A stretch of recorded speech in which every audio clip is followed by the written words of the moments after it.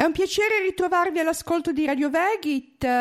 Io sono Grazia e l'ospite che ho oggi ha tante cose da raccontare, ahimè, piuttosto toccanti e dolorose. Ho infatti al telefono Alice Olivari. Non è la prima volta che Alice è ai nostri microfoni. Le volte scorse l'abbiamo sentita in veste di cantante, cantautrice. Credo che tutti ormai la conoscano e non solo nel nostro mondo, diciamo così. Ma Alice ha una doppia anima, quella di artista e quella di attivista, veste di cui vogliamo parlare oggi. Allora, dicevo che Alice è attivista, ma non per modo di dire, no, lei è davvero molto attiva, la si trova sempre in prima linea in difesa degli animali, tanto che è stata presente da Cuori Liberi durante tutti i 15 giorni di presidio per difendere le creature che purtroppo sappiamo che fine hanno fatto. Ciao Alice, ben ritrovata. Ciao Grazia, come stai? È la domanda che io devo fare a te. Come Certo, stai dopo questa tragica esperienza? Innanzitutto sento di doverti ringraziare tantissimo perché mi dai un'occasione per rompere il mio silenzio che non va bene perché non possiamo permetterci di chiuderci nel nostro dolore, per quanto potrebbe essere legittimo perché quello che abbiamo passato è stato terribile, traumatico, però non parlando di quello che è successo è come far morire due volte i maiali di Cuori Liberi e si perde un'occasione per combattere e non possiamo permettercelo. Io sono in ripresa e è difficile. Io non mi sono mai sentita così, per quanto nella vita ho avuto situazioni brutte da affrontare, ma una cosa del genere onestamente non me l'aspettavo proprio. Senti, più o meno i fatti purtroppo li conosciamo, ma io voglio proprio lasciarti la libertà di raccontarci le tue emozioni, i momenti più difficili, cosa ti ha ferito di più. Hai davvero carta bianca, Alice? Grazie. Ma allora è iniziato tutto all'alba. Noi sapevamo che quel mercoledì sarebbero arrivati le forze dell'ordine, i celerini, ma non ci saremmo mai aspettati un numero del genere. Eravamo già pronti, incatenati al cancello, c'erano delle persone, degli attivisti fuori, attaccati tra di loro con le braccia. Pensavamo di essere organizzati abbastanza bene, io ero dentro col braccio nel tubo, esistono per fare resistenza civile, pacifica, questi tubi di metallo pesanti dove si infila, una persona infila il braccio da un lato e un'altra persona infila il braccio dall'altro lato, ci si aggancia all'interno e di solito fino a quel giorno era una tecnica che era sempre funzionata perché chiaramente non è facile sganciarsi e nessuno si permetterebbe mai di tagliare con un flessibile un tubo con dentro delle braccia di persone e invece anche questa cosa, per fortuna sia io che l'altra attivista che avevamo all'interno del braccio, siamo riuscite a sfilarci in tempo perché avevamo davanti il vigile del fuoco con il flessibile che stava tagliando il tubo con le nostre braccia all'interno, giusto per farti capire la situazione. Quindi noi eravamo tutti attaccati, incatenati ai cancelli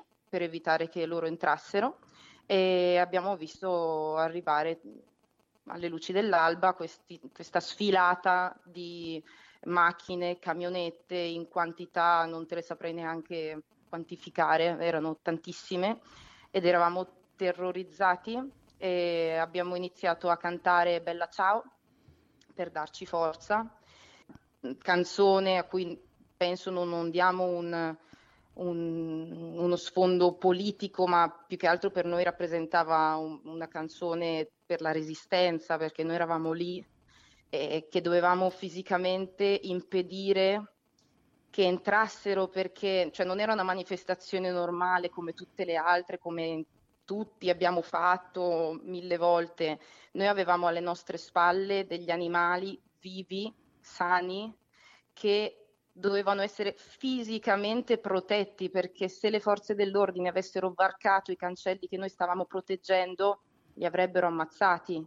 E quindi noi avevamo una responsabilità, una motivazione enorme, perché io non nego che quando ho visto passare davanti a me la sfilata di camionette, il primo istinto che penso venga a tutti è: ok, io adesso me ne devo andare, devo scappare da qui, perché è una questione di protezione personale, no? Tutela della propria salute, che d'istinto credo venga a chiunque.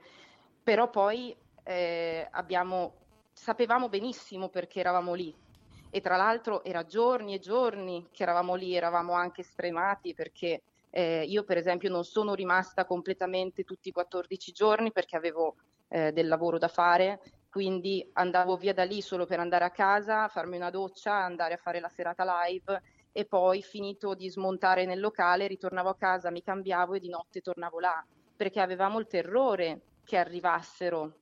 E infatti già il venerdì, prima del famoso mercoledì, erano arrivate le forze dell'ordine, solo che non erano abbastanza, non erano in tanti, e quindi non potevano fisicamente spazzarci via come invece hanno fatto quel mercoledì 20, dove si erano organizzati, erano in forze, e quindi non c'è stato nessun modo per fermarli, ecco. Ma il venerdì che erano arrivati la prima volta erano andati via dicendo: va bene, allora i maiali moriranno tutti, teneteveli, basta che siano circoscritti qui.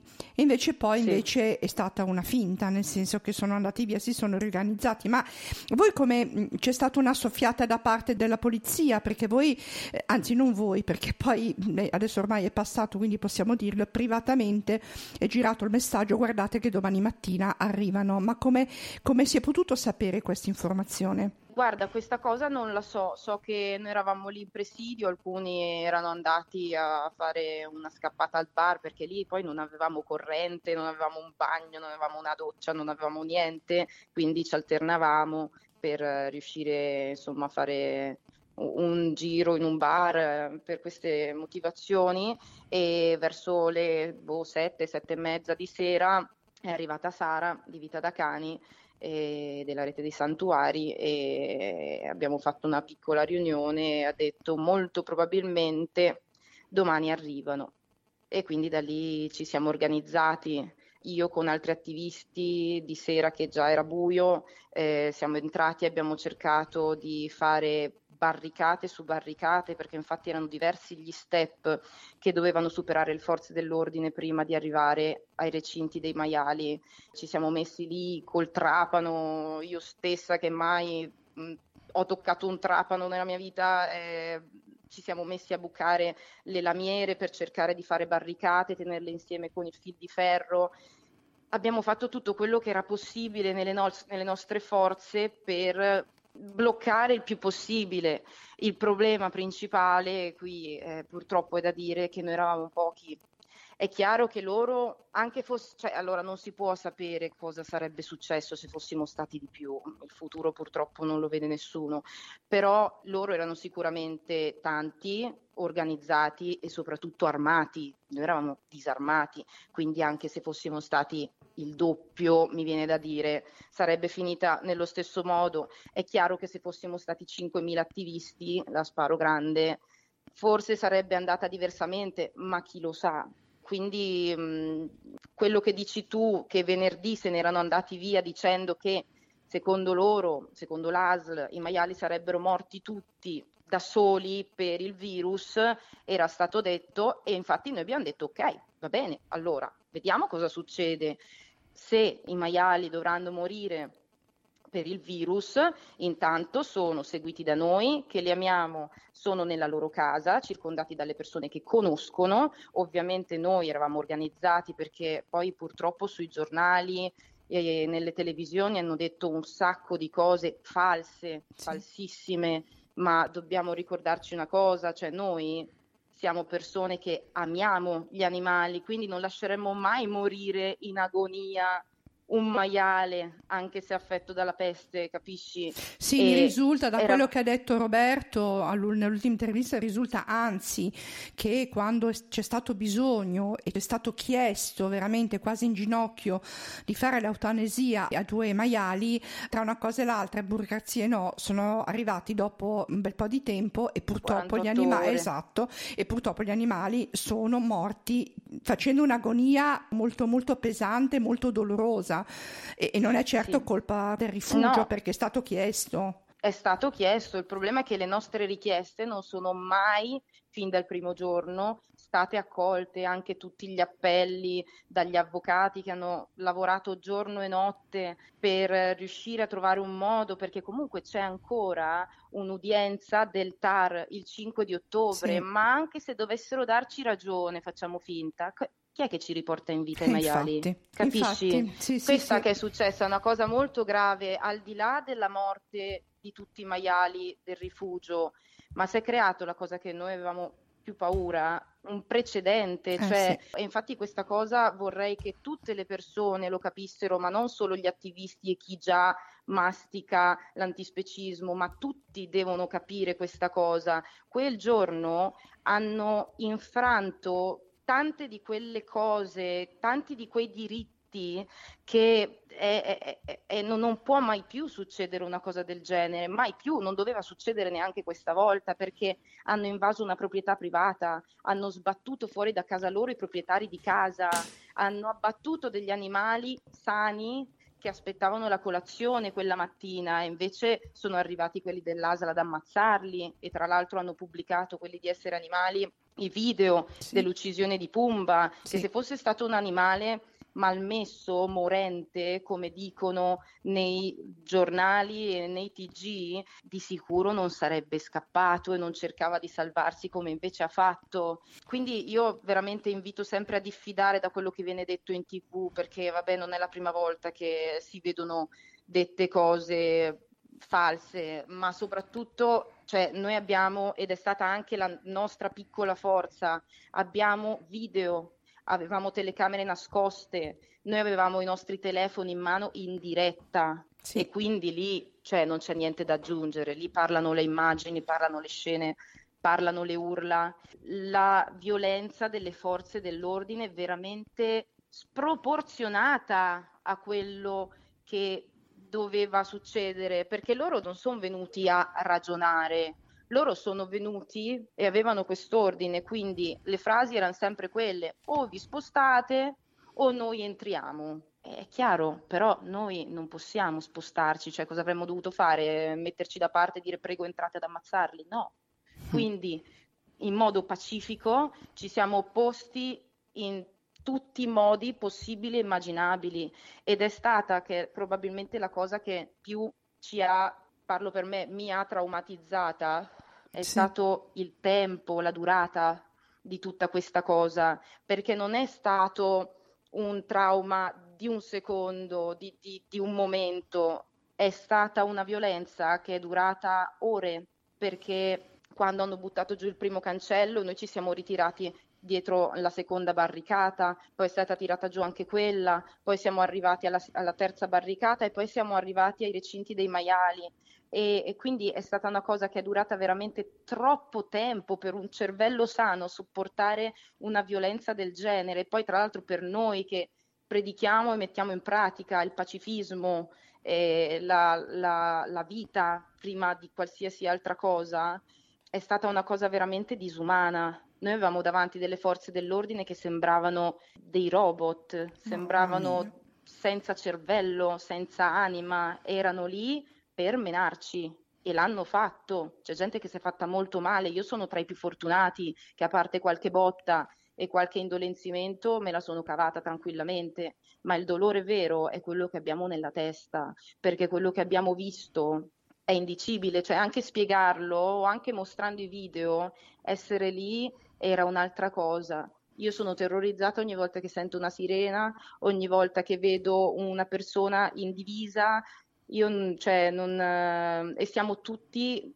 con le stesse difficoltà. Ci cerchiamo di aiutare a vicenda, chi è più forte, chi un po' meno, ci aiutiamo, però noi che abbiamo vissuto la stessa cosa, però è veramente una cosa indescrivibile. Chi non c'era non può capire. La reazione più umana sarebbe quella, o sarebbe stata quella di rispondere con le stesse modalità, purtroppo non con le stesse armi, perché non c'erano, non le avevate, però con la stessa Certo. modalità, la violenza, cosa Sì. che non avete fatto ed è stato un bene. Come avete fatto appunto a resistere, a non rispondere con violenza? Allora, non è stato semplice, ma abbiamo cercato di usare il più possibile la testa ed eravamo consapevoli che non avevamo i mezzi e non eravamo un numero sufficiente per poter reagire concretamente. Quindi se avessimo risposto alla loro violenza con altra violenza, il risultato sarebbe stato che ci avrebbero massacrato di più e basta, anche perché considera che eravamo quasi tutte donne giovani, gli uomini erano davvero pochi e quindi, cioè, che cosa può fare una donna disarmata contro un uomo con manganello, scudo, casco e tirapugni Mamma e mia. parastinchi e completamente bardati fino ai denti? Cioè, cos'è che potevamo fare? Ah. Bardati per la guerra, però non bardati sufficientemente con le protezioni di biosicurezza che invece tutti voi avevate. Questo è veramente Esatto. allucinante, c'è qualcosa veramente che non capisco. Se era Eh, così pericolosa la peste suina, perché loro non erano bardati? Anzi, con gli stessi calzari che hanno indossato per venire lì, chi li aveva, hanno portato le persone in questura, quindi non se li sono neanche tolti, mi risulta, così mi hanno raccontato, sì, ma perché? Che senso ha? E la colpa è sì. degli attivisti che portano in giro la peste suina? Esatto, anche questa cosa è importante da dire perché è veramente assurda. Noi ogni volta che, a parte il fatto che fino all'ultimo secondo non eravamo davanti al rifugio, eravamo sempre molto vicini in qualche bar, in qualche parcheggio, ma non eravamo davanti, proprio perché cercavamo chiaramente di stare il più lontani possibile. Solo nel momento del bisogno e dell'urgenza siamo andati lì. E quando eravamo costretti ad entrare, tipo la sera prima, come ti raccontavo, per cercare di fare le barricate, eccetera, eravamo attentissimi, ma ricoperti completamente da tute, calzari, guanti. Quando uscivamo ci disinfettavamo completamente tutti, disinfettavamo addirittura le ruote delle auto quando dovevamo passare lì davanti, per farti capire. L'unico giorno che non abbiamo noi potuto e anche loro rispettare le norme di biosicurezza è stato proprio quel giorno del loro intervento, perché noi che eravamo comunque all'interno con tutte guanti calzari, siamo stati poi portati via con la forza e lanciati dentro le camionette per essere portati poi in questura con le stesse tute, gli stessi calzari, gli stessi guanti con cui ci eravamo rotolati nella terra dei recinti, dei maiali, perché appunto l'ultimo step, noi eravamo seduti completamente agganciati tra di noi con le nostre forze, attorcigliandoci con le gambe, con le braccia, in tutti i modi, stringendoci il più possibile e appesantendoci il più possibile ed eravamo appoggiati alla casetta dove dentro c'erano dei maiali ed era proprio l'ultimo step da cui ci hanno spostato e quindi eravamo seduti per terra, sdraiati per terra, ci hanno trascinato per terra e con quelle stesse tute ci hanno portato in questura e noi solo in questura ci siamo tolti quella roba addosso. Quindi se davvero volessero evitare il contagio di questo virus, penso che sarebbero stati più attenti, anche perché noi gliel'abbiamo urlato in tutte le lingue del mondo, ma tanto non ci ascoltavano, era palese che qualsiasi cosa dicessimo non veniva ascoltata.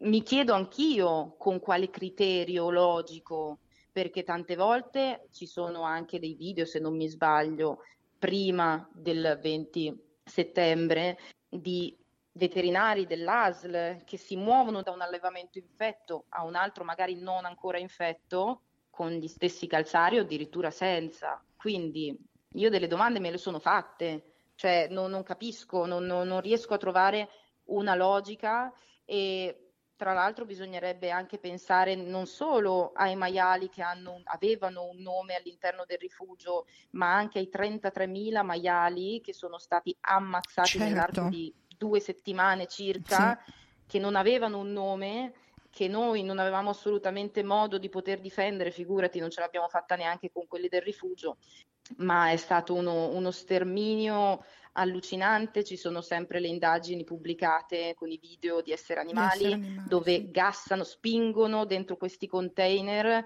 i maiali che spaventati vanno, poi vengono chiusi dentro e gassati, ci mettono una ventina di minuti a Mamma morire mia. col gas. Ci ricorda qualcosa questa Sì. cosa di esseri viventi che vengono spinti tutti in uno stesso punto e poi si accende il gas? Mamma mia. Cioè, io penso che sia stato anche un atto politico quello che hanno voluto dimostrarci, della serie: volete fare i ribelli? Va bene, adesso vi facciamo vedere noi cosa succede. Cioè, vi facciamo capire che qua non c'è spazio per la ribellione. Le prendete anche se siete donne, giovani, chiunque avesse. Io penso che ci fossero stati dei bambini, avrebbero legnato pure i bambini. Cioè, Mamma erano mia. veramente lobotomizzati, non so. E non solo le botte, quelle che hanno fatto male, ma anche le infamate, le derisioni. Cioè, noi eravamo lì disposti a farci molto male, a farci arrestare, qualsiasi cosa per salvare quelli che però ai loro occhi erano dei prosciutti, delle mortadelle. Quindi Mm-mm. se la vedi così, sì, fa ridere, ma quelli non sono prosciutti, non sono mortadelle. Dietro al prosciutto e alla mortadella tutte le cose che alle persone piace mangiare, non sono cose, sono animali. Ed è Certo. questo che noi dobbiamo far capire e cercare di sfruttare questo tragico evento che ha smosso tante coscienze, anche di persone appunto lontane dall'antispecismo, per far capire che innanzitutto il cattivo non è il vegano, che tanto viene sempre deriso, sfottuto, eccetera, eccetera, ma che il pericolo è lo Stato, sono le forze dell'ordine che dovrebbero essere lì a proteggerci e invece ci picchiano senza guardare in faccia a nessuno, sono le istituzioni, è il sistema. Viviamo in un sistema completamente sbagliato, ingiusto, al contrario, e le persone che cercano di far rispettare ogni vita che ha il diritto di esistere e di quindi condurre una vita dignitosa, senza sfruttamento e senza sofferenza, questo è il trattamento. E non si può più accettare una cosa del genere, non possiamo più accettare una cosa del genere, capisci? Cioè, è il momento di far valere davvero i diritti degli animali, tutti, non solo il gatto e il cane. Infatti mi chiedo cosa succederebbe se arrivasse una peste felina o peste canina e con questo precedente sarebbero autorizzati a entrare nelle case private e portarti via il tuo animale d'affezione. È Esatto. pericoloso anche quello, ma io penso che Certo, trattandosi di cani, gatti, adesso anche conigli, perché sappiamo che sono rientrati anche tra gli animali d'affezione, d'affezione. ci sarebbe forse più rivoluzione perché purtroppo ancora ci sono animali di serie A e animali di serie B e volevo un Esatto. attimo agganciarmi anche al discorso che hai fatto prima. È importante ricordare anche gli oltre 30.000 maiali che sono stati abbattuti i giorni precedenti al 20 settembre.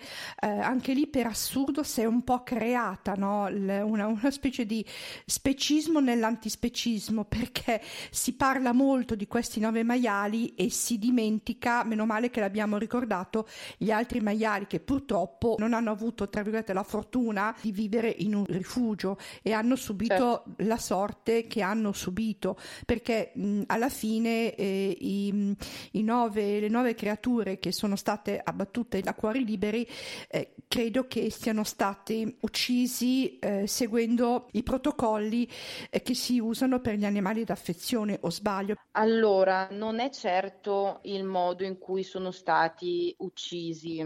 Sicuramente non sono stati gassati, quindi in qualche modo, diciamo, non sono state usate le stesse metodologie degli allevamenti, ma anche per una questione pratica, nel senso che degli allevamenti ci sono un numero molto alto di animali, mentre questi erano solo 9. Bisogna, credo, aspettare delle dichiarazioni da parte di ATS che quando procede in questi ordini poi rilascia delle documentazioni. Io credo che sia stato così. Sicuramente non è stato rispettato quello che c'era stato promesso, anche se io diffido sempre dalle parole delle istituzioni, però nella disperazione abbiamo provato perlomeno a fidarci e nei giorni precedenti c'era stato detto che ci sarebbe stata presente sul posto durante l'uccisione la nostra veterinaria di parte, ci sarebbero stati lì i 2 gestori, Ivan e Federica, del rifugio e sarebbe stato fatto tutto come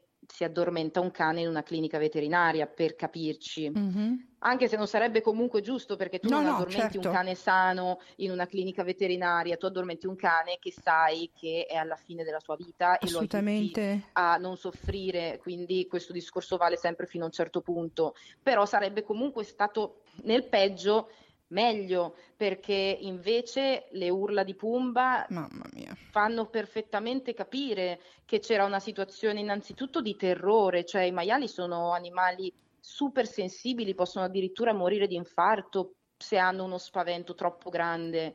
E loro erano, a parte tutto quello che era successo prima, perché comunque hanno vissuto anche tutte le nostre urla degli attivisti, tutte le botte, tutto il movimento che loro, vivendo in un luogo di pace, non avevano mai visto e mai sentito, e gli animali sono sensibili più delle persone, sentono anche solo dall'odore se c'è qualcosa che non va, e quindi erano già di per sé agitati da tutto questo, e in più si sono trovati nel loro recinto, nella loro casetta, con persone estranee, completamente ricoperte da tute, cose che li rendevano alieni, e poi sono stati uccisi e hanno provato a scappare. Sembra non siano stati usati, cioè sia stato iniettato direttamente il farmaco per ucciderli senza iniettare l'anestetico precedentemente, però non ti so dare informazioni precise. Mamma mia, senti, io so che durante, come hai detto tu, non è che io so, ma l'hai detto tu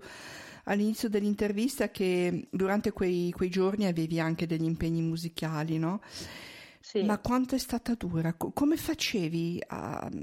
cioè, ti sdoppiavi? Come facevi? Sì, diciamo che se dovessi farmi analizzare probabilmente mi diagnosticano il bipolarismo, non lo so. Guarda, mi fai una bella domanda, perché comunque a settembre per me è la fine, diciamo, della stagione lavorativa di eventi live.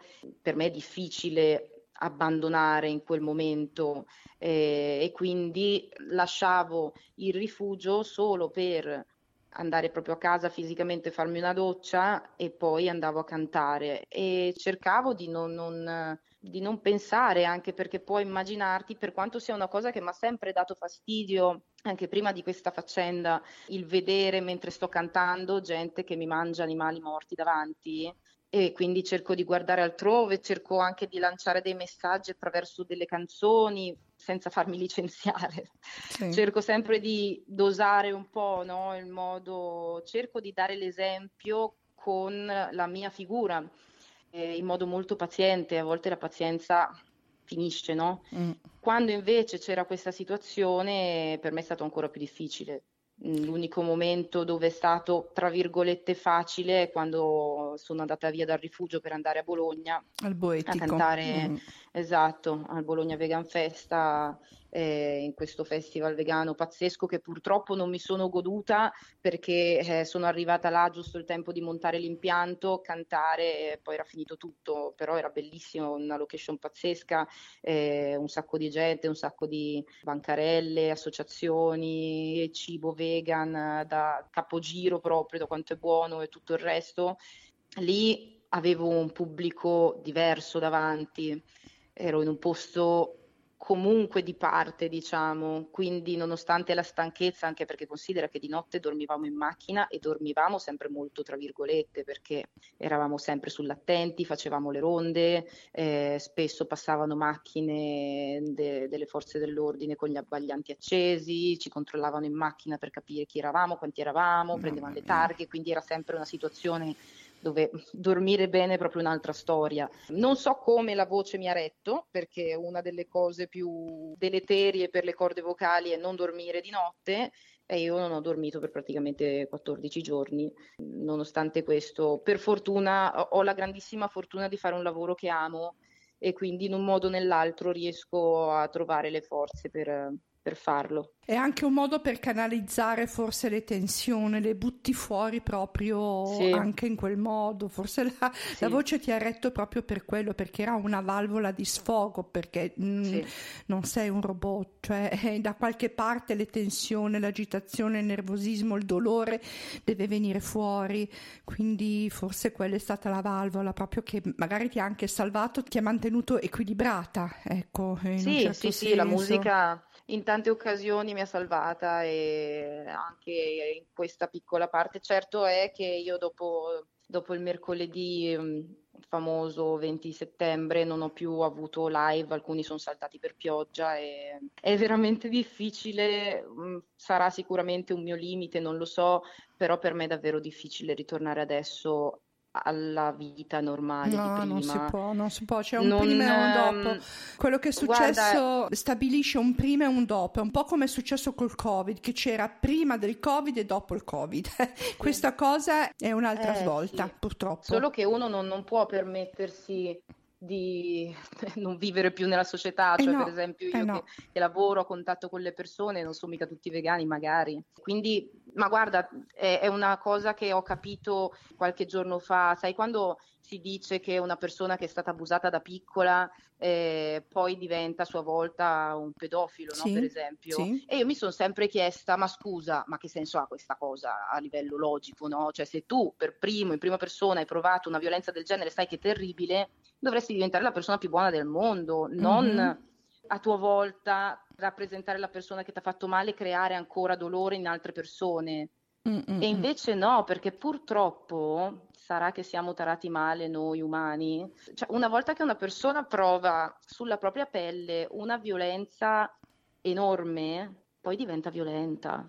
Io non sono uscita di casa per giorni dopo il 20 settembre perché cioè, avevo degli istinti indicibili e mi rendevo conto che avevo bisogno di tempo Mm, mm. perché non potevo incontrare nessun essere umano a meno che non andasse bene a me e che Certo, rispecchiasse i miei parametri di umanità. sì. Quindi per me i parametri base di umanità sono il rispetto della vita e la vita non è solo quella umana, è di tutti, Certo, è anche certo. dell'ombrico che ci attraversa la strada. E questo il problema è che non tutti, anzi in pochi lo capiscono e siamo vittime inconsapevoli di una società malata, di una società che ci vuole apatici, di una società che ci vuole rimbambiti davanti alla tele, sui telefoni Infatti è proprio e al come dicevi servizio. tu, è proprio il sistema alla base che non funziona. E infatti io mi chiedo a volte, quando ci si trova in queste situazioni di manifestazioni, presidi, eccetera,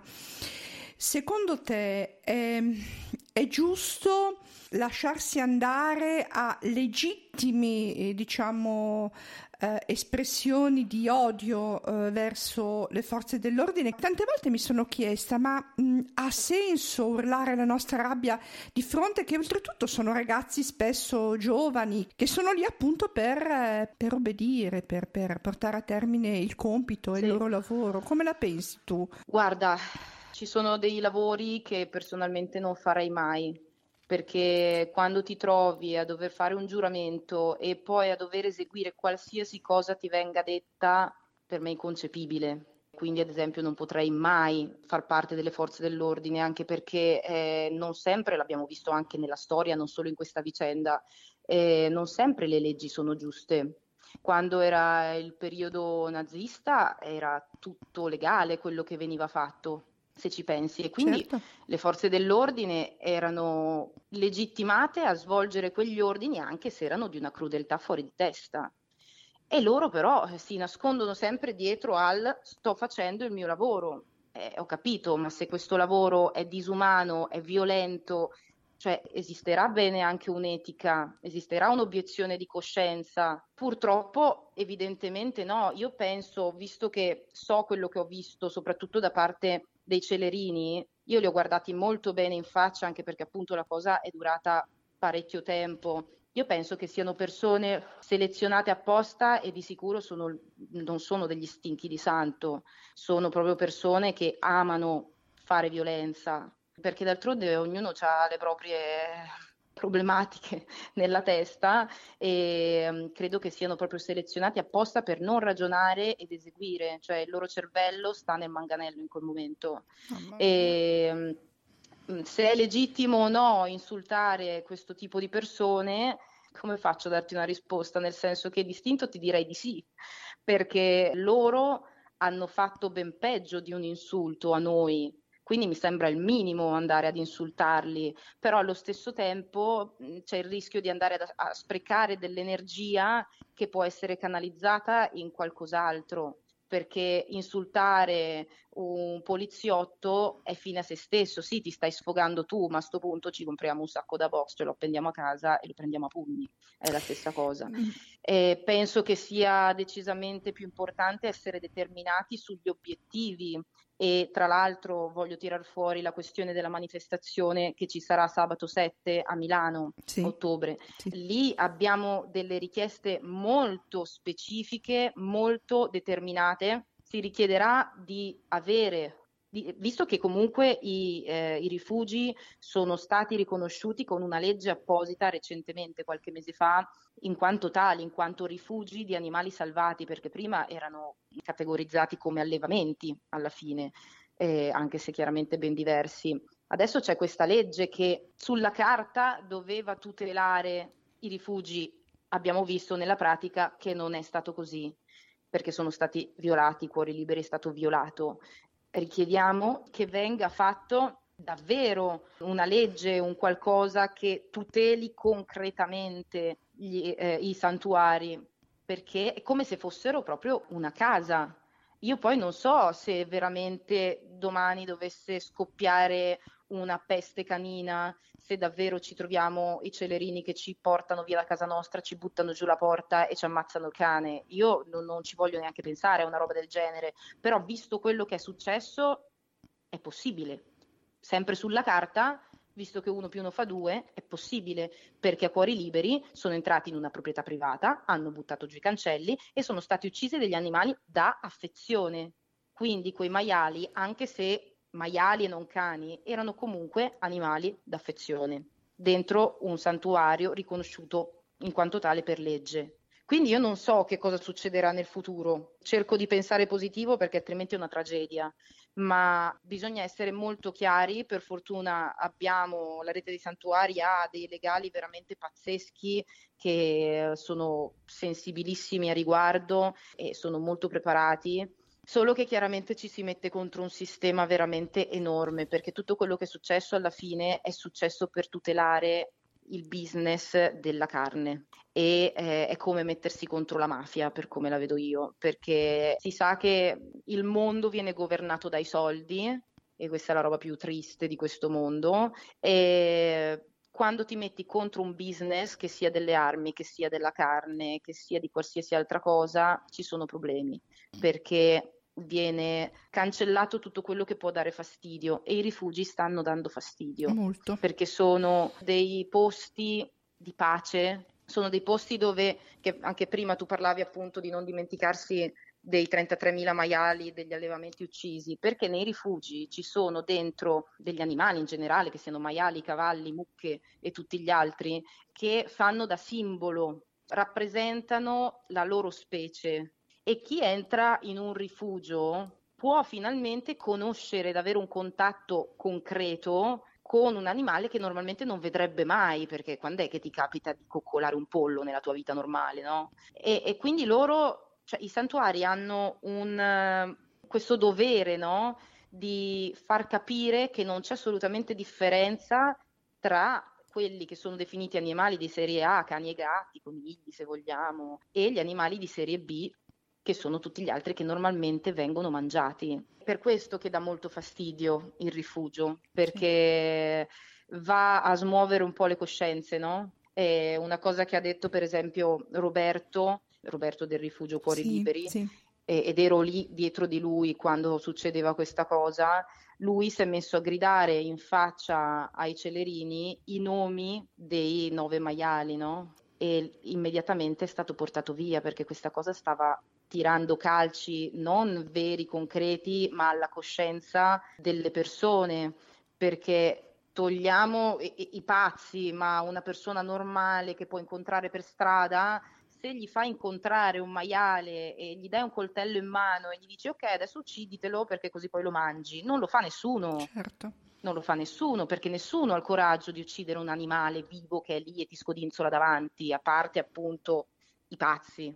Quindi i santuari smuovono le coscienze, rappresentano ogni specie che c'è dentro e il movimento è cambiato molto rispetto agli ultimi 10-20 anni. Si sta creando, seppur pian piano, una coscienza, no, nelle persone, e questa cosa fa molta, molta paura al sistema carnista. Io concluderei questa chiacchierata invitando le persone a partecipare alla manifestazione. Vuoi fare tu un appello? Sì, allora io invito innanzitutto tutti a seguire sui vari social le pagine di Rete dei Santuari, di Vita da Cani, di tutti i rifugi, Capra Libera Tutti, Alma Libri, Posi, tutti, perché unitamente stanno condividendo tutte le informazioni. È di vitale importanza essere tantissimi il sabato 7 ottobre alle 14 a Milano, perché non possiamo permetterci di essere pochi. Noi dobbiamo dimostrare che tantissime persone sono lì unite per ottenere delle risposte, per ottenere giustizia e soprattutto per ottenere tutte le richieste che verranno fatte per la tutela e la salvaguardia dei rifugi, che non possono mai più essere, infatti mai più è lo slogan della manifestazione, mai più essere violati i rifugi. Non possiamo più assolutamente permettere una cosa del genere, e solo se saremo in tanti riusciremo ad ottenere quello che vogliamo, perché da sempre così l'unione fa la forza e dobbiamo essere tanti, determinati. Bisogna far girare la voce il più possibile, perché quello che è successo non deve assolutamente mai più succedere. Quindi l'appuntamento è per sabato 7 ottobre alle 14 in via Melchiorre Gioia 37, che è di fronte alla Regione Lombardia. Ci Esatto. vediamo tutti lì, pacificamente e con la voglia di esternare il nostro dolore e di fare le richieste di cui ha parlato appunto Alice in questa intervista, tenendo presente quello appunto che è successo al Santuario Cuori Liberi e che purtroppo ha visto come testimone anche Alice Olivari. Grazie mille Alice, grazie di cuore. Grazie a te, grazie per avermi dato questa opportunità di rompere il silenzio, e adesso non possiamo più permetterci di rimanere chiusi nel nostro dolore. Adesso è il momento di, attraverso noi, dare nuova vita a tutti i maiali che sono stati uccisi ingiustamente.